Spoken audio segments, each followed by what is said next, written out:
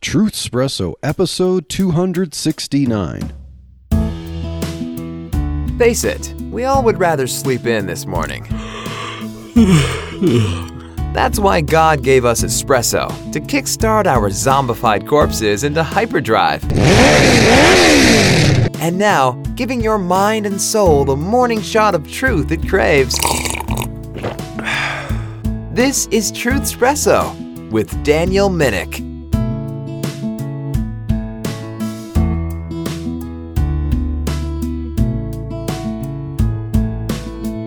Hello there, friends, family, foes, and of course, lurkers alike. This is your host, Daniel Minnick, for another episode of Truth Espresso. And I seem to be on a abortion-related rampage here with the episodes of Truth Espresso that I'm doing solo.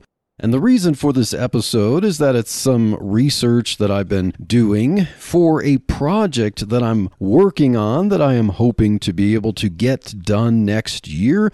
I'm not going to make any oaths for that, but I'm really hoping that I will be able to get it done next year, but part of that project involves research around the infamous and controversial Margaret Sanger. And so that's what this episode will be about, because when we see a lot of the recent politics, especially as we talked about the Ohio Issue 1 that passed in the last election, pretty much granting unfettered, unlimited abortion in a red state that essentially banned abortion except for in the cases of heartbeat being detected and stuff like that. So it wasn't a perfect abortion ban, but it's interesting now to go from a heartbeat law to having abortion on demand virtually up until birth enshrined in the state constitution. And so we pray for God to work His will in the state of Ohio, and possibly to change things for the better there. And so when we're talking about abortion, and we're talking about the largest abortion mill in the world, Planned Parenthood Federation of America, we've got to get back to the one who actually founded it, Margaret Sanger. And as we look at some biography of Margaret Sanger in this episode, we will actually see how things have changed over time, and that Margaret Sanger may not have actually intended all of the fruits of what she started to happen. She has her bad points, and she actually has things that would sound to be a little more conservative today, so we're going to get into that. And now, who is Margaret Sanger? So Margaret Louisa Higgins, so her maiden name was Higgins, Margaret Louisa Higgins was born in 1879, and she was essentially a middle child. She was the sixth of 11 children, in fact, so Margaret grew up in a large family, and this seems to have played a role in her thinking throughout her life. So essentially, she did grow up in poverty with this large family, and she took that as a factor into her social views. Most of her life, one of her goals was to eliminate large families. Now, you'd think that she would love her siblings and appreciate them to such an extent that she would recognize that her own large family and having a lot of closeness there would be a blessing from God, but that did not turn out to be the case for Margaret.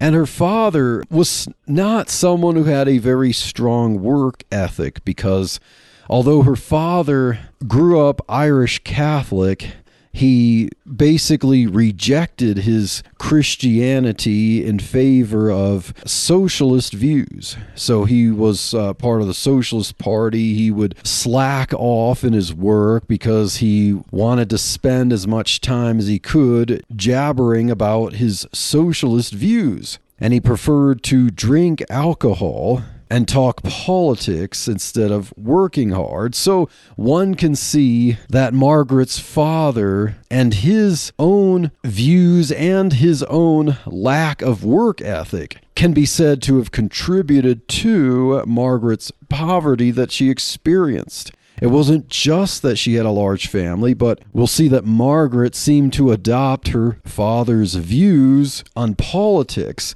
and not really see that lack of a work ethic and socialist worldview is what encourages poverty, not so much the size of one's family.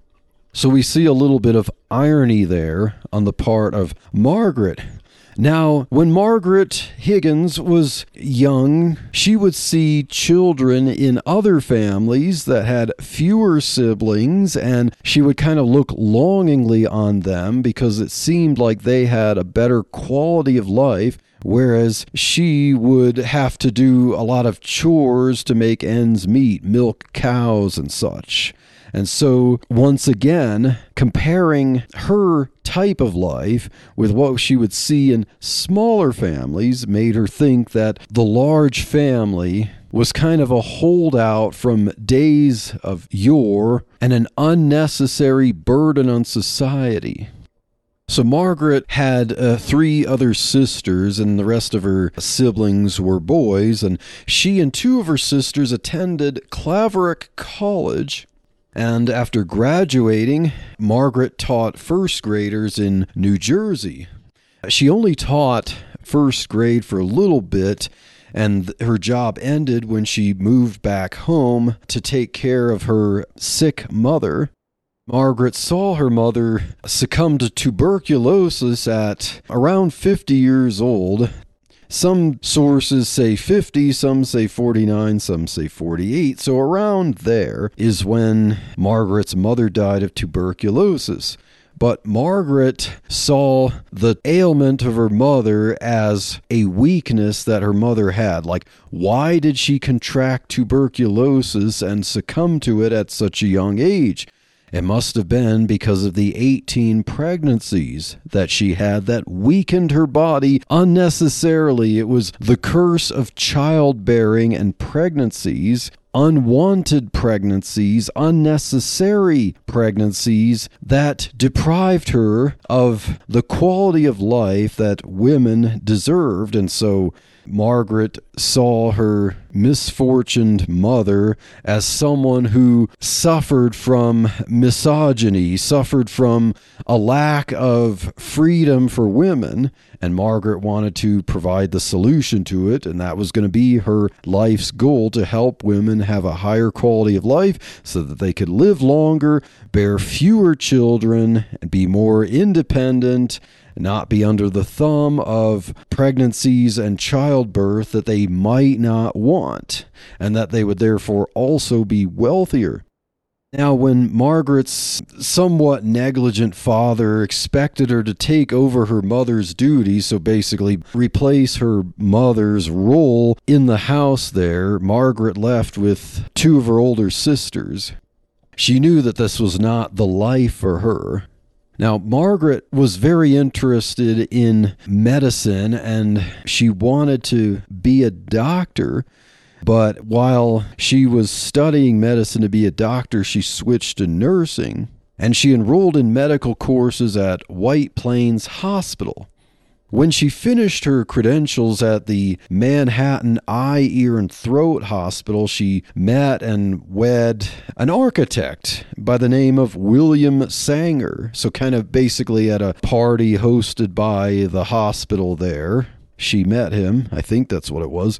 So Margaret and William Sanger had 2 sons named Grand and Stuart, and also the 3rd child was a daughter named Margaret, so a Margaret Jr. there.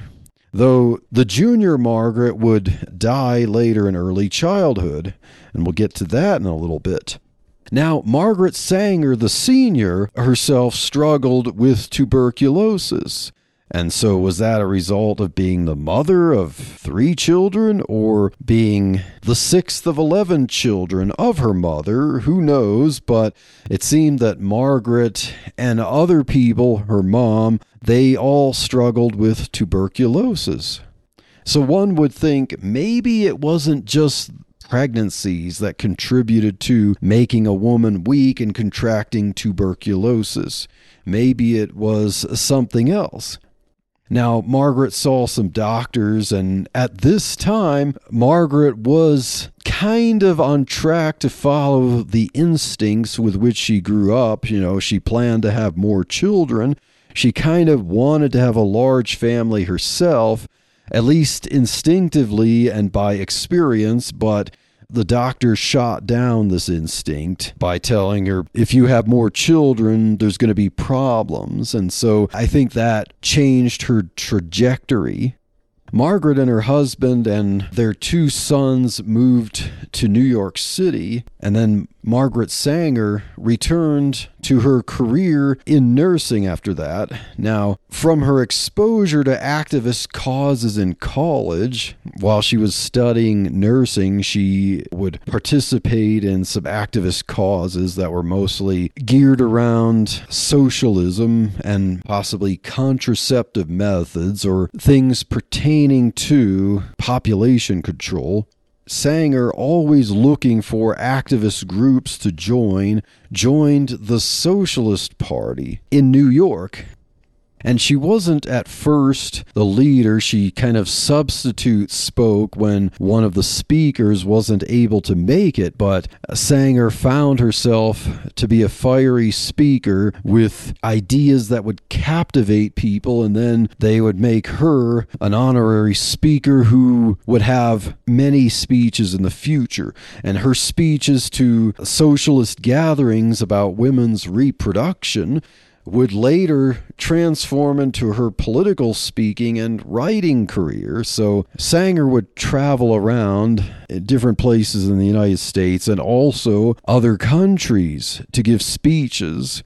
And she would write a lot, contribute to periodicals, ultimately write things that would turn into books.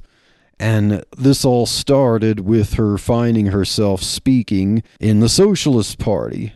Now, while practicing as a nurse, Margaret Sanger found herself caring for poor pregnant women who begged her for ways to avoid future pregnancies. So basically, she would find poor women who were pregnant again and would say they didn't want to be pregnant and would ask Margaret if she knew of ways to avoid pregnancy. Some women in Margaret's care were ill or infected from abortion tonics or injured from back alley abortion doctors. Now, Sanger started her writing career in 1912 with a column in the periodical known as the New York Call entitled, "What Every Girl Should Know." So this was what Margaret Sanger would start with for her contributions, for her writing in the periodical there. And because she talked about contraceptive methods and anatomy and stuff like that, her series of articles happened to run afoul of the Comstock Act. The Comstock Act was started in the 1870s by a man by the name of Anthony Comstock. And the Comstock Act prohibited literature over the post office that was considered obscene, and that would include lewd materials, materials about contraception, any kind of written or methods or tools or pills or whatever to procure abortions. Just anything like that was afoul of what would be considered a traditional or biblical view of relationships. Now, Sanger really wanted to learn more about contraception, but the Comstock Act in the United States and associated state acts in New York at the time made that a little more difficult. So Sanger toured France with her husband and children. Now, after about a year there in France, Margaret and her husband William divorced. And William decided to stay in France while Margaret and the children moved back to New York City. Now, when she did this, Margaret was a little more of a motherly type, but as she became involved in political activism, she began to sacrifice tending to her children to pursue her activism. And unfortunately, as much as she probably would not have wanted to admit it, she was becoming more like her father. She was ever the idealist for society, but loath to her own offspring. And, one would really think that Margaret should have put two and two together and realized that some of the reason for the problems she experienced in her childhood was because of socialist beliefs and a father who wanted to talk about that and drink rather than realize his place to work hard and care for his family. So one of the problems with socialism is to focus so much on loving humanity and society in the abstract with idealism, but really not care about the faces that you see every day. Now, in 1914, Margaret Sanger published her own magazine called The Woman Radical. And in one of the articles of this magazine is where Sanger coined the term birth control. So you've heard of the term birth control. Well, it began with Margaret Sanger in 1914 in an article for The Woman Radical. Her explicit details of contraception in The Woman Radical brought Margaret Sanger in legal trouble with the Comstock Act. So she was federally convicted with a prison sentence, and then to avoid the sentence, she escaped to England. But, Margaret was always the determined activist, so even while she was en route to England, she found a publisher ally in New Jersey, communicated with him, and to print and to widely distribute her pamphlet about contraception called Family Limitation. So, while in England, Margaret Sanger researched contraceptive methods some more to battle her conviction in the United States. She also, while in England, joined the Neo-Malthusian Society, which believed that overpopulation led to poverty. Now, Neo-Malthusianism might have a little bit of overlap with Margaret's feminism and socialism at the time, such that contraception was a means to an end, but Margaret didn't necessarily imbibe all of Neo-Malthusian doctrine, but it would turn out to influence her later on. The Neo-Malthusian Society's primary means for population control was to teach birth control methods. Now, Margaret Sanger originally saw contraception as a way to liberate women and reduce poverty and reduce the poverty of large families. So the political influences from college and European medical research added population control and eugenics to the mix of Margaret Sanger's thinking. Hi, I'm Sharon Wilharm, host of All God's Women podcast and internationally syndicated radio show. I'd love to invite you to join me as we bring to life the stories of women in the Bible and discover their relevance for our lives today. Listen at allgodswomen.com, your favorite podcast platform, or at christianpodcastcommunity.org.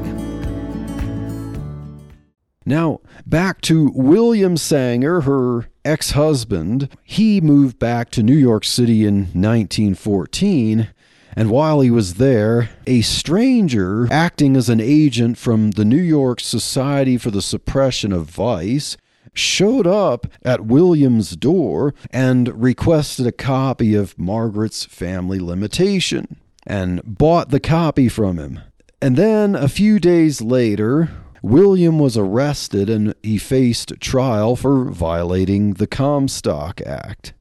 Now, yeah, we could see that there was some underhandedness of the regime at the time, even if it was allegedly for prudence. perhaps they shouldn't do stuff like this and act like spies and try to trick people into getting in trouble and stuff. But nevertheless, with a choice of a month in prison or a fine, William Sanger chose prison to fight a political battle. After his prison, William wrote to Margaret, who was in England at the time, and he narrated his struggle, talking about what happened and how he was championing her cause and ended up in prison and basically was a political prisoner for a month. This act emboldened Margaret herself to return the next year to the United States again and to face her own trial. Now, Margaret was instrumentally involved in founding what was known as the National Birth Control League for the purpose of promoting birth control methods such as what are called diaphragms, and also to research pills and stuff like that. But the National Birth Control League refused to support Margaret Sanger in her trial because they wanted to win legally. They didn't want to win by thumbing their nose at the law, but Margaret herself was skirting the law. So Margaret lost the support of her own organization there in her efforts in her trial. And also, unfortunately, before she faced trial, her daughter, Margaret Jr., got pneumonia and soon died. So we have to feel sorry for Margaret Sanger in this position here. But this misfortune actually helped Sanger's case because the public seemed to pity her here. Sanger refused to plead guilty to the charges. Then, because of public support, the judge decided to drop the charges. Now, this didn't turn out to be kind of a warning of things to come for Margaret Sanger. She was on a mission. She continued her crusade, seemingly as if her trial were not a warning of what could come later on if she didn't stop. On October 16th, 1916, Margaret Sanger, one of her sisters, and an interpreter from Chicago started a birth control center in Brooklyn, New York, and they plastered the area with ads. Now, of course, this seemed to be kind of begging for the Comstock Act again. And after 10 days of treating about 400 women with her clinic, Sanger and her colleagues were arrested. After an overnight stay in jail, Margaret Sanger resumed the clinic the next month and faced arrest again. Her trial this time sentenced her to 30 days in prison. So, if the first trial in which the charges were dropped were a warning to her, she didn't heed that warning and she was determined to be a political prisoner. When Margaret finished her 30 days in prison, she appealed the decision on her release. In the appeals trial, which was in 1918, she gave the judge a copy of a treatise that she wrote entitled The Case for Birth Control. And in this book-length exhibit, Sanger explained her view that poor, large families didn't have access to birth control, but smaller, wealthier families benefited from it. In other words, it wasn't that birth control itself was a problem. It was just that only the wealthy people seemed to have access to it because it was kind of a luxury item at this time, and that they benefited financially and with quality of life because they had something that would prevent unwanted pregnancies. Now, as a result of this trial, although Margaret didn't get her charges appealed, the judge in the ruling said that licensed physicians could prescribe contraceptives for married couples for medical emergencies. So although that seemed to be a very minor victory, that was enough for Margaret Sanger to have some legal clout. Because if licensed physicians could prescribe contraceptives, that opened the door for Margaret to pursue her contraceptives, provided that she had licensed physicians who would cooperate with her. Sanger seized this opportunity from her bittersweet case by adding licensed physicians indeed to her practices. In 1921, Sanger founded the American Birth Control League and served as the president until 1928. In 1922, the year after founding the American Birth Control League, Margaret Sanger married her second husband, an oil tycoon by the name of Noah Slee. Of course, she was going to find someone who shared her ideas and also had money to fund her pursuits. But it's interesting that her name remains Margaret Sanger in history and not Margaret Slee. Margaret Sanger also traveled to Asian countries during the 1920s.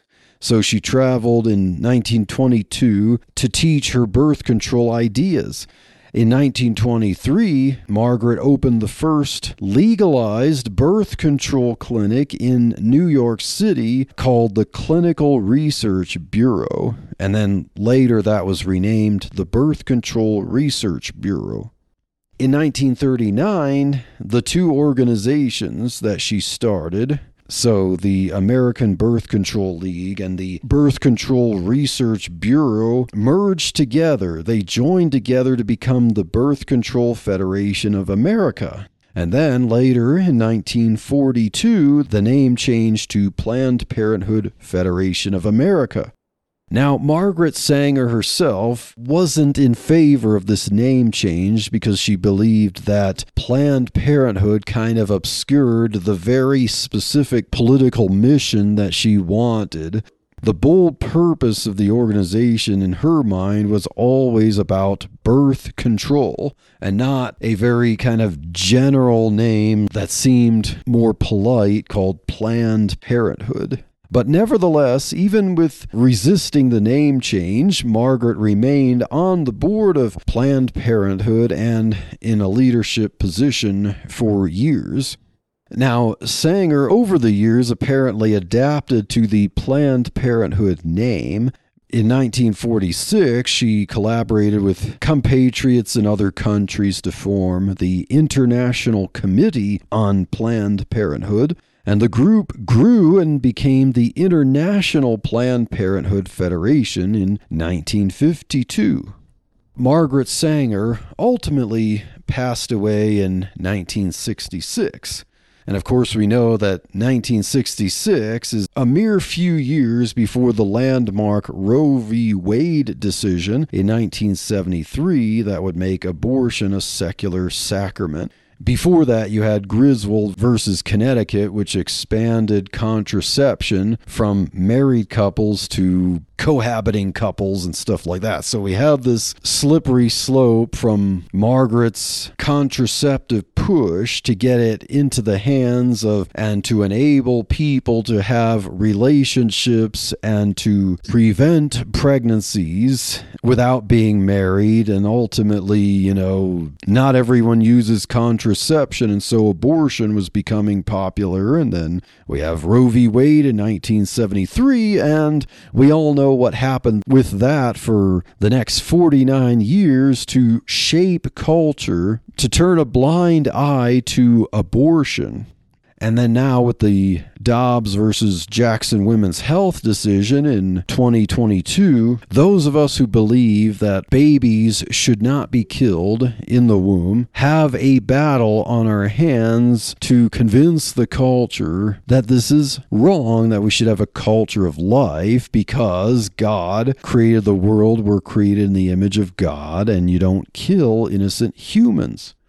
So now let's look at what Margaret Sanger had to say about abortion. Because to see Planned Parenthood today, the manifestation of Planned Parenthood today as the world's largest abortion mill, you might be shocked to learn that Margaret Sanger herself was not a proponent of abortion. She didn't speak very favorable to it.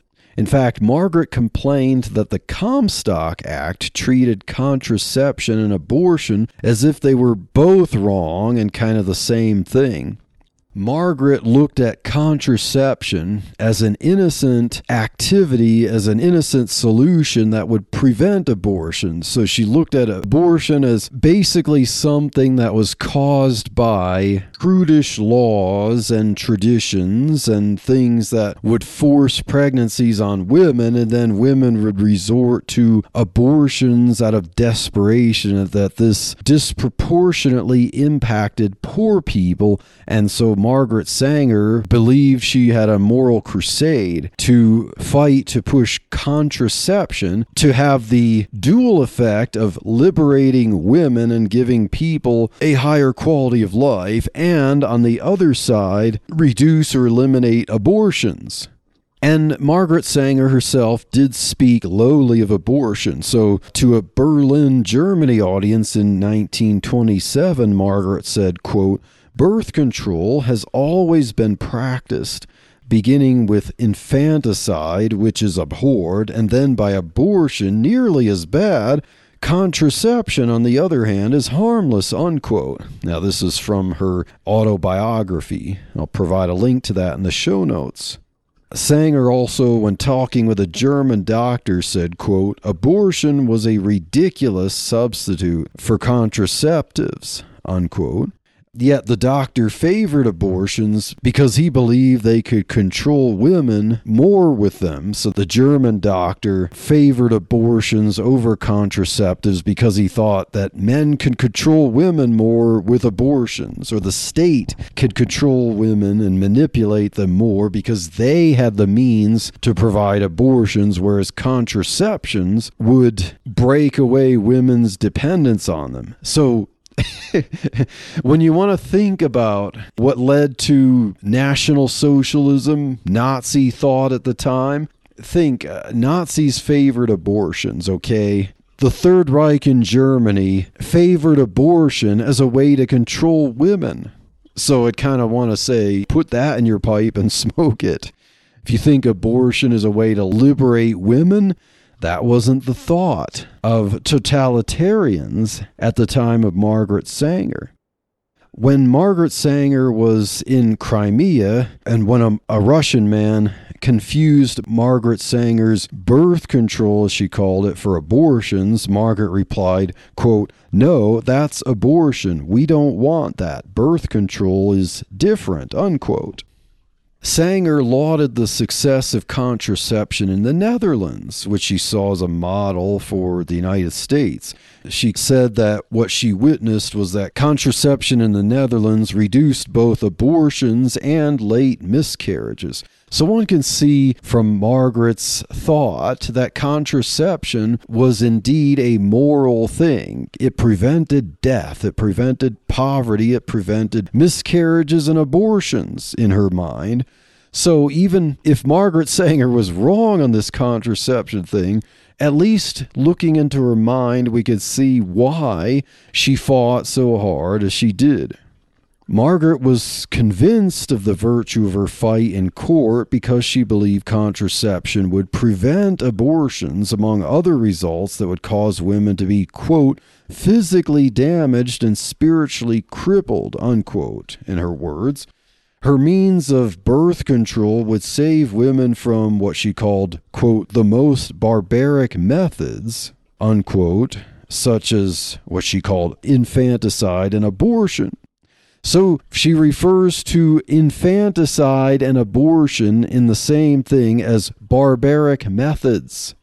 Margaret Sanger would try to help women in her clinic, and she would contrast the benefits of contraception with, quote, "abortion," which was the wrong way no matter how early it was performed, because it was taking life, unquote. So Margaret Sanger said that abortion, whether it's late term or early term, no matter how early, it was taking life. So those of you who are pro-abortion, maybe you should heed what Margaret Sanger said, because she said abortion was always wrong no matter when it was performed, because she said it was taking life.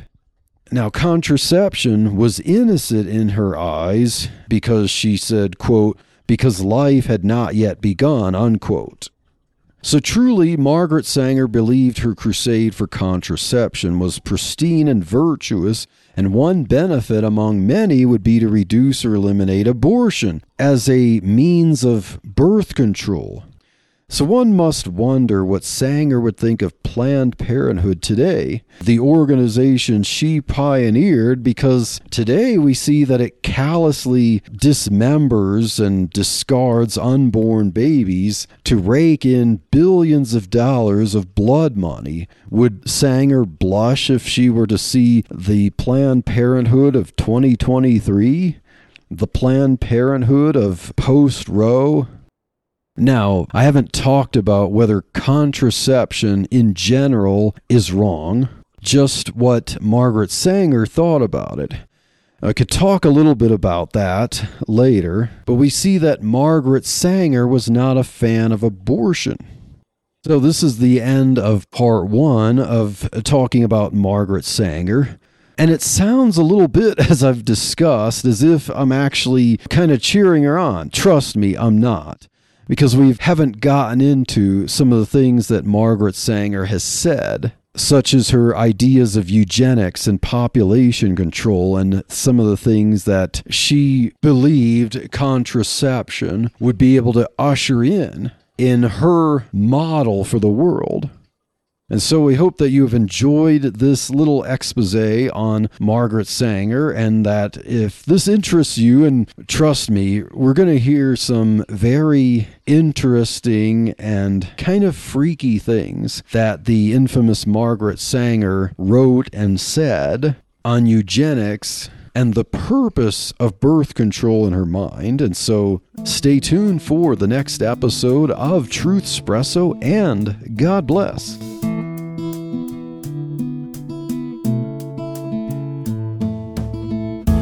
Thank you for waking up with Truth Espresso. Good morning, and God bless your day. Hey friends, Daniel Minnick here again. If you liked waking up to this episode of Truth Espresso, I would really appreciate it if you would rate it on Apple Podcasts, Stitcher, or whatever application you use to listen to Truth Espresso.